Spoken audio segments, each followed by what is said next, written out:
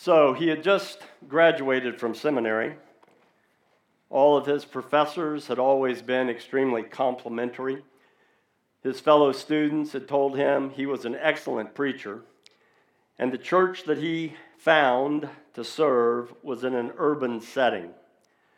It was a difficult ministry, and while he knew whenever he accepted the charge that it would be a task, he thought that he would have sufficient time to write sermons.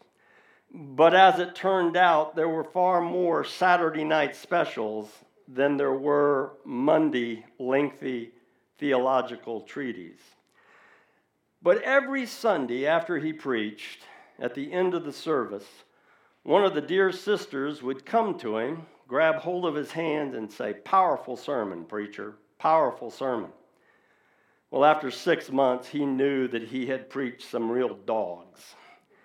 But he went to Sister Mary's, and after the small talk that preachers make with congregants, after they had shared a cup of coffee, he felt comfortable enough, and he looked at Sister Mary and he said, "Mary," he said, "I've got a question." And she said, "Fire away, preacher boy." And he looked at her and said, "Mary, every time I preach, after I preach, you tell me the same thing. Powerful sermon, powerful sermon. Just what do you mean by that?" She looked at him with a twinkle in her eye and said, "Some's powerful good and some's powerful bad, but they's all powerful."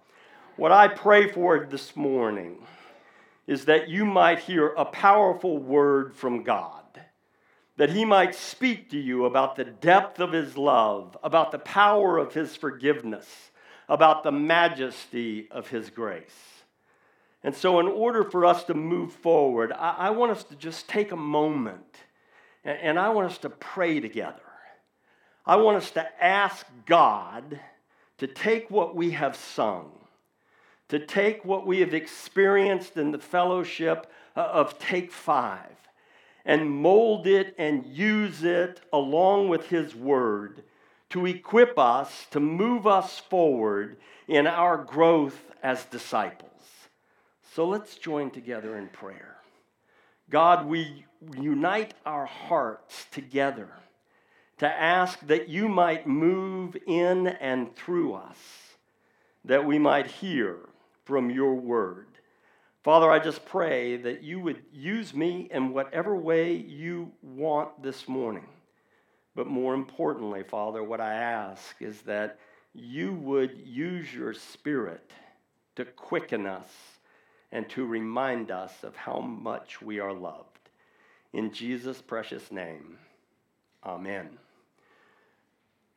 In the words of Billy Wilson, she wore my sweatshirt.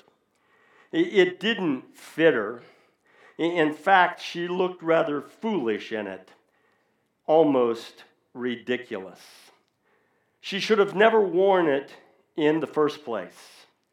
But she didn't wear it to make a fashion statement. She didn't wear it to impress people. She wore it because it was mine. 1 John 4:16 says, "We know and rely upon the love of God." That word "know" that John uses there is the word for experiential knowing. It's not just a book knowledge. It's not just a head knowledge. It's a knowledge that comes through the experience of having been touched, of having experienced the power of God's love in our life. And John goes on to say it's a power so great that we rely upon it, we depend upon it, we stand upon it, and we live in it. Karl Barth, one of the greatest theologians of the 20th century, had spoken at Princeton. All of the students there had gathered afterward because they wanted to have an intimate time with Karl Barth, this great mind, this gifted theologian. And finally, after a season of questions, asking all kinds of deep theological ponderings, one student at the very back raised his hand and he said, Dr. Bart, I have just one question. Out of all the things that you have plumbed in Scripture, out of all the persons that you have heard, out of all the texts that you have studied, what is it that you have learned that means more to you than anything else? And Karl Barth looked at the student and said, Jesus loves me, this I know, for the Bible tells me so. We've all heard it. 100 sermons, a sweatshirt that announces it, K-Love that reminds us, bumper stickers. We've all heard that Jesus loves us. But the real question that begs an answer is, do we really believe it? Do we really believe that God loves me? That what the Bible says about the love of God is really true? I have preached for over 30 years, and I have to be very honest with you, I've never really met anyone who declares that there is no God. There are persons that I have met that are very angry with God. There are persons that I've met that pretend there is no God. But I've never really met anyone who honestly, openly declares there is no God. But what I have heard time and time again, I believe there's a God, but I'm not sure that God cares about me. John writes to his church and he says, we know and rely upon the love of God. You know, I thought long and hard about preaching this morning. It's been a while since I've been in a pulpit. I've got almost a year's worth of sermons accumulated in me, so strap it on. No, I'm just kidding. And I thought about all of the issues that some of you are wrestling with. I thought about the parents who are struggling with the fact that their kids are graduating from school and getting ready to leave home and trying to measure themselves by a standard of asking, have I done enough? Are they really prepared to leave? I thought about some of you who I know are struggling with real physical pain, that have been to the doctors and the doctors have said, we've done all we can do and there's nothing else left. And I know some of you are struggling with parents who have been confronted by what is perhaps the ugliest and meanest of all the illnesses that a person can experience: the loss of their memory. And you are confronted with the reality that a day looms large when a person that you love, who has nourished, who has encouraged, who has prayed for you, is going to arrive at that point that they don't even know who you are. And some of you just this last week renewed the commitment that you were going to quit whatever it is that has a grip on your soul and your heart that we label as addiction.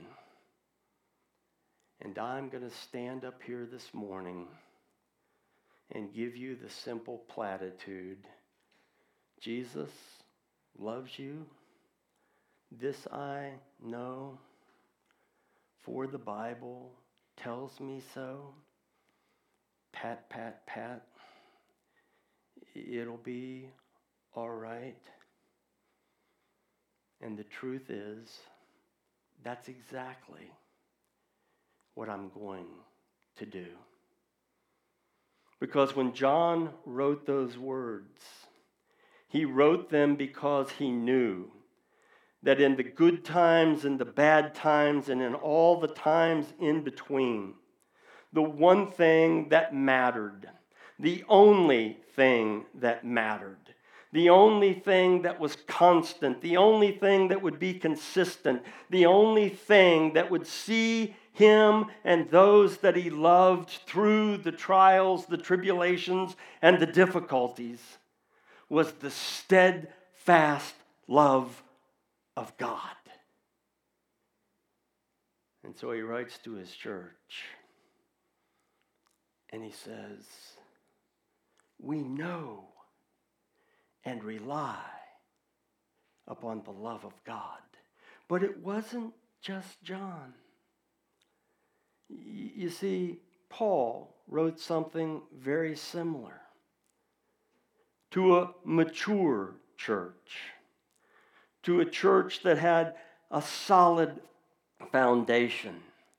And he wrote to them this prayer found in the 3rd chapter of what we call Ephesians, beginning in the 16th verse.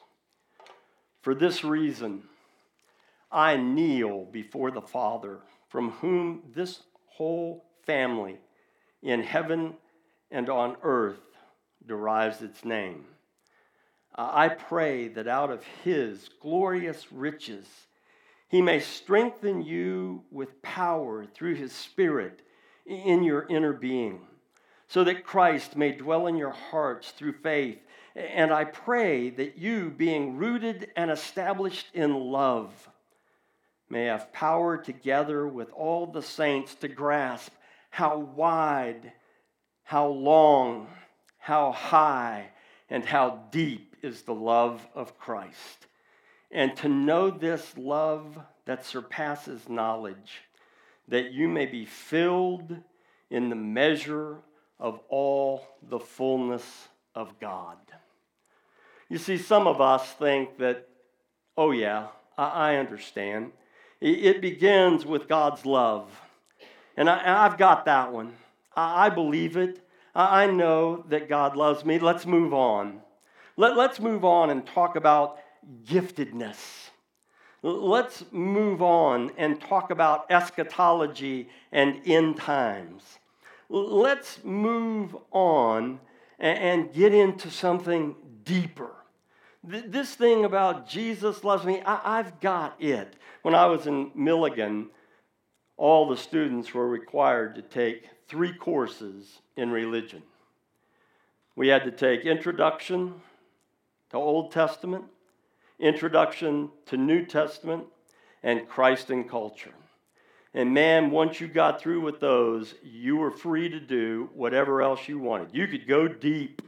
You could study whatever it was that you wanted. And sometimes I liken the Christian experience to that. Oh, I've done Love 101. But Paul writes and says, no. Once you've got 101, which is an understanding that God loves you, then it's time for 201, which is how deep is the love of God. And once you've gone to 201, then it's time for 301, that you might continue to mature and grow in the knowledge and the power that is unleashed when you understand the love of God. And then Paul takes it one step further. And he says, then there's love 401. How we love one another. You see, he was echoing Jesus, by this shall all men know that you are my disciples, that you have love one for another. But I don't know about you, but my love tank runs dry pretty quick. My love tank runs out after about the second person who irritates me. And so I need to be reminded over and over and over and over again of how much God loves me. And so both of these letters are written within context. And when you're a student in seminary, the professors demand that you learn a whole lot about context. What was the setting? The German is Sitzenleben. What's the setting in life? What was this audience? What was their problem? What was their difficulty? But I want to suggest something to you this morning. It wasn't so much the setting in life that drove John and Paul to write. It was the setting that the readers would be in when they heard the message. You see, the Bible tells us that the early church gathered for some very specific reasons. And Garen, I'm sorry, because I love when you worship. And this morning was just absolutely awesome. But you know the church didn't gather to sing. The church didn't gather to do a lot of the things that we do today. But there's one thing that we know that the church gathered to do every time, whether there was a preacher or no preacher, whether there was a guest speaker or no guest speaker. They gathered together to break bread, to take a loaf and a cup, and to remember. Elizabeth Barrett Browning, the poet, wrote the sonnet that many of you probably have heard at least the opening lines to. How do I love thee? Let me count the ways. How do I love thee? Let me count the ways. If Genesis 1 didn't already have such a profound opening, I would throw it in the hat and say, God, please use this. Please use this. Because the entire Bible is a statement from God about his love for us. How do I love thee? Let me count the ways. Well, let's start with creation. That we are created in the image of a holy God. That we bear his image. We are his reflection. That all of that creation speaks to the glory and the majesty and the power and the provision of God. Or maybe for you, it's you have experienced the love of God because you have been delivered from the Egyptian slave master of addiction or selfishness or just some other sin. Or maybe it's through the 10 Commandments, which would be much better understood not as laws to obey, but words of a wedding vow made to a bride that God loved. Or maybe it's finding forgiveness for our seeming perpetual adultery of chasing after other lovers. Maybe it's his patience. Maybe it's his provision. Maybe it's his power. She wore my sweatshirt, even though it didn't fit. She looked foolish in it.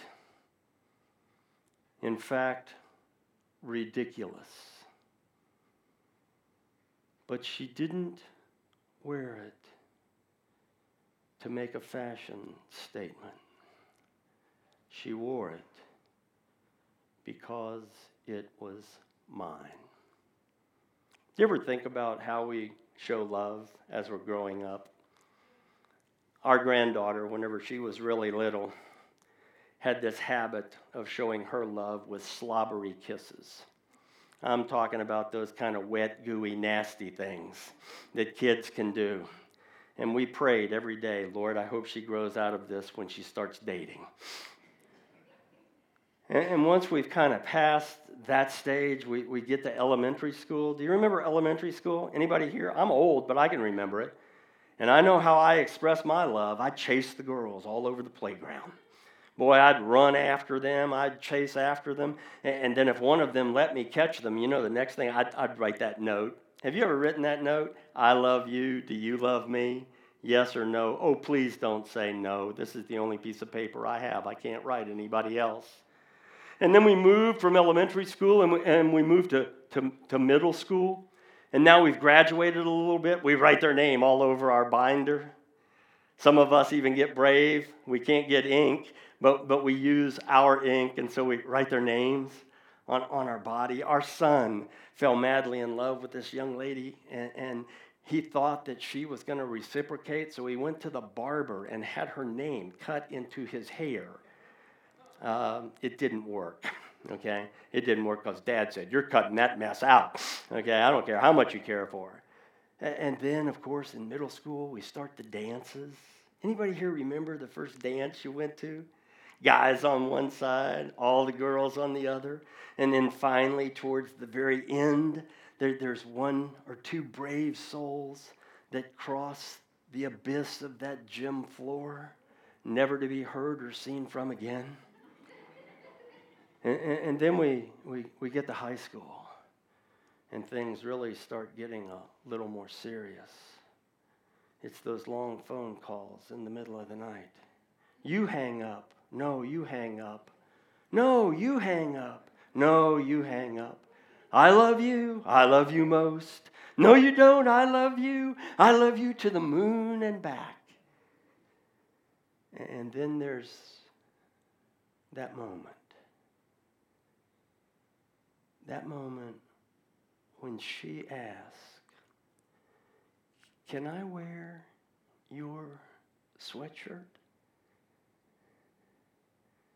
And you say yes. When I was in high school, the high school I attended, it was a school where you tried hard to belong. It was important to belong. And this is back in the day before Tommy Hilfiger and some of the other fashion statements of today. But there was a shirt that every guy had to wear. It was called Gant. And it was the first shirts that had the loop on the back and the little pleat, the box pleat. And if you were poor, you couldn't afford to have Gant shirts to wear every day. So some of us got smart, and in order to belong, we had our moms just sew a label in the back because that's how you could tell a Gant shirt. And the girls all had to wear ladybug or villager dresses, and it was Weegian shoes and saddle Oxfords. But if you really wanted to belong, if you really wanted to make a mark in the school that I attended, you needed to play sports and you needed to get a letter jacket. Not everybody who played got a letter jacket. You had to earn it. And so everybody knew that you were something if you had a letter jacket. When I was in high school, I was a whopping 82 pounds. That's if I had rocks in my pocket. I was 4 feet 8 inches tall. I tried to play football, and they confused me for the ball. I tried to play basketball, and they laughed. I couldn't play baseball because my vision is so bad. Even if you put me in right field and somebody hit the ball out there, I'd stand and kind of, wonder what's going on. But there was one thing I could do. I could run. I wasn't the fastest, but nobody could run further or longer than I could. And so I ran cross country. And I trained and I ran and I trained and I ran. And finally, I got that jacket. And the very first thing that I did with that jacket was I was going with a girl who, believe it or not, was 6 feet tall and the center of our basketball team. But that was what you did. And she wore that jacket. Now, I want you to picture this. I'm a squirt, and she's a giant. And she put that jacket on, and the sleeves hit her about here. And the jacket hit her about here. But she wore that jacket not to make a fashion statement. She wore that jacket because it was mine. You want to know how much God loves you? You look at what Jesus was willing to wear. He wore my cross. It didn't fit him. In fact, it looked rather foolish.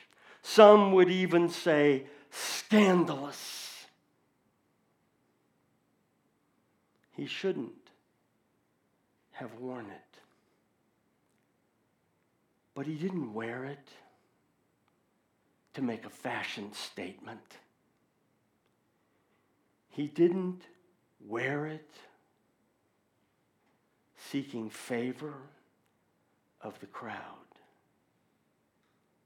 He wore it because it was mine. How much does God love us? How high, how wide, how deep, how long is the love of God?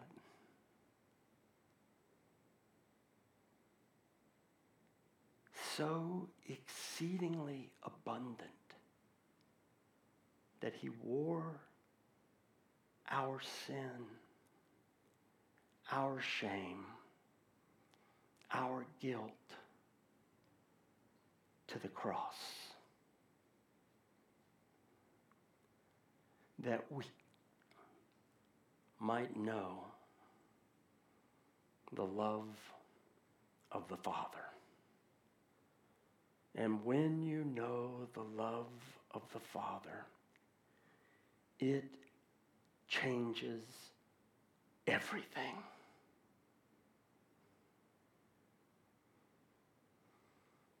So, 16 years ago, when our son was killed in a motorcycle accident, the very essence of our being was tested. Everything that we believed and everything that we had taught and everything that we had preached and everything that we had said was true was suddenly confronted with the reality of a brokenness that no one should have to experience.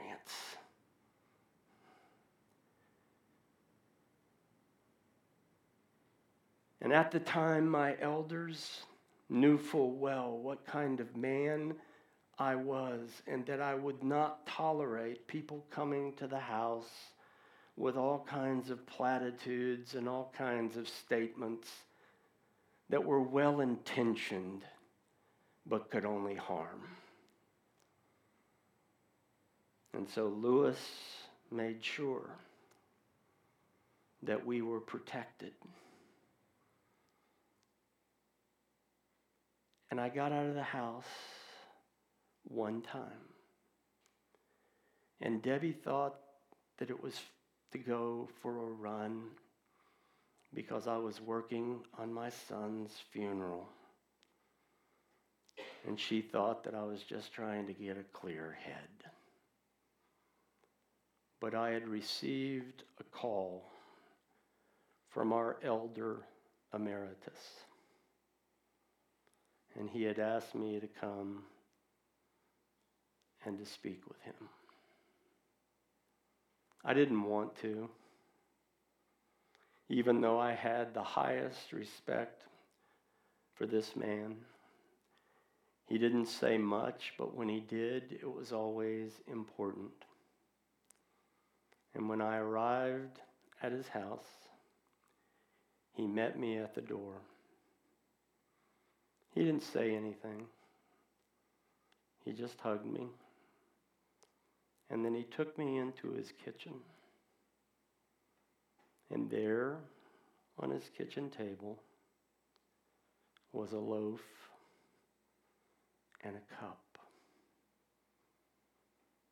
And he looked at me and he said, "Let's remember."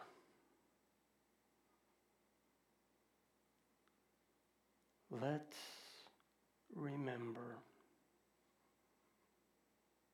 God lost a son too. He understands. And he loves you.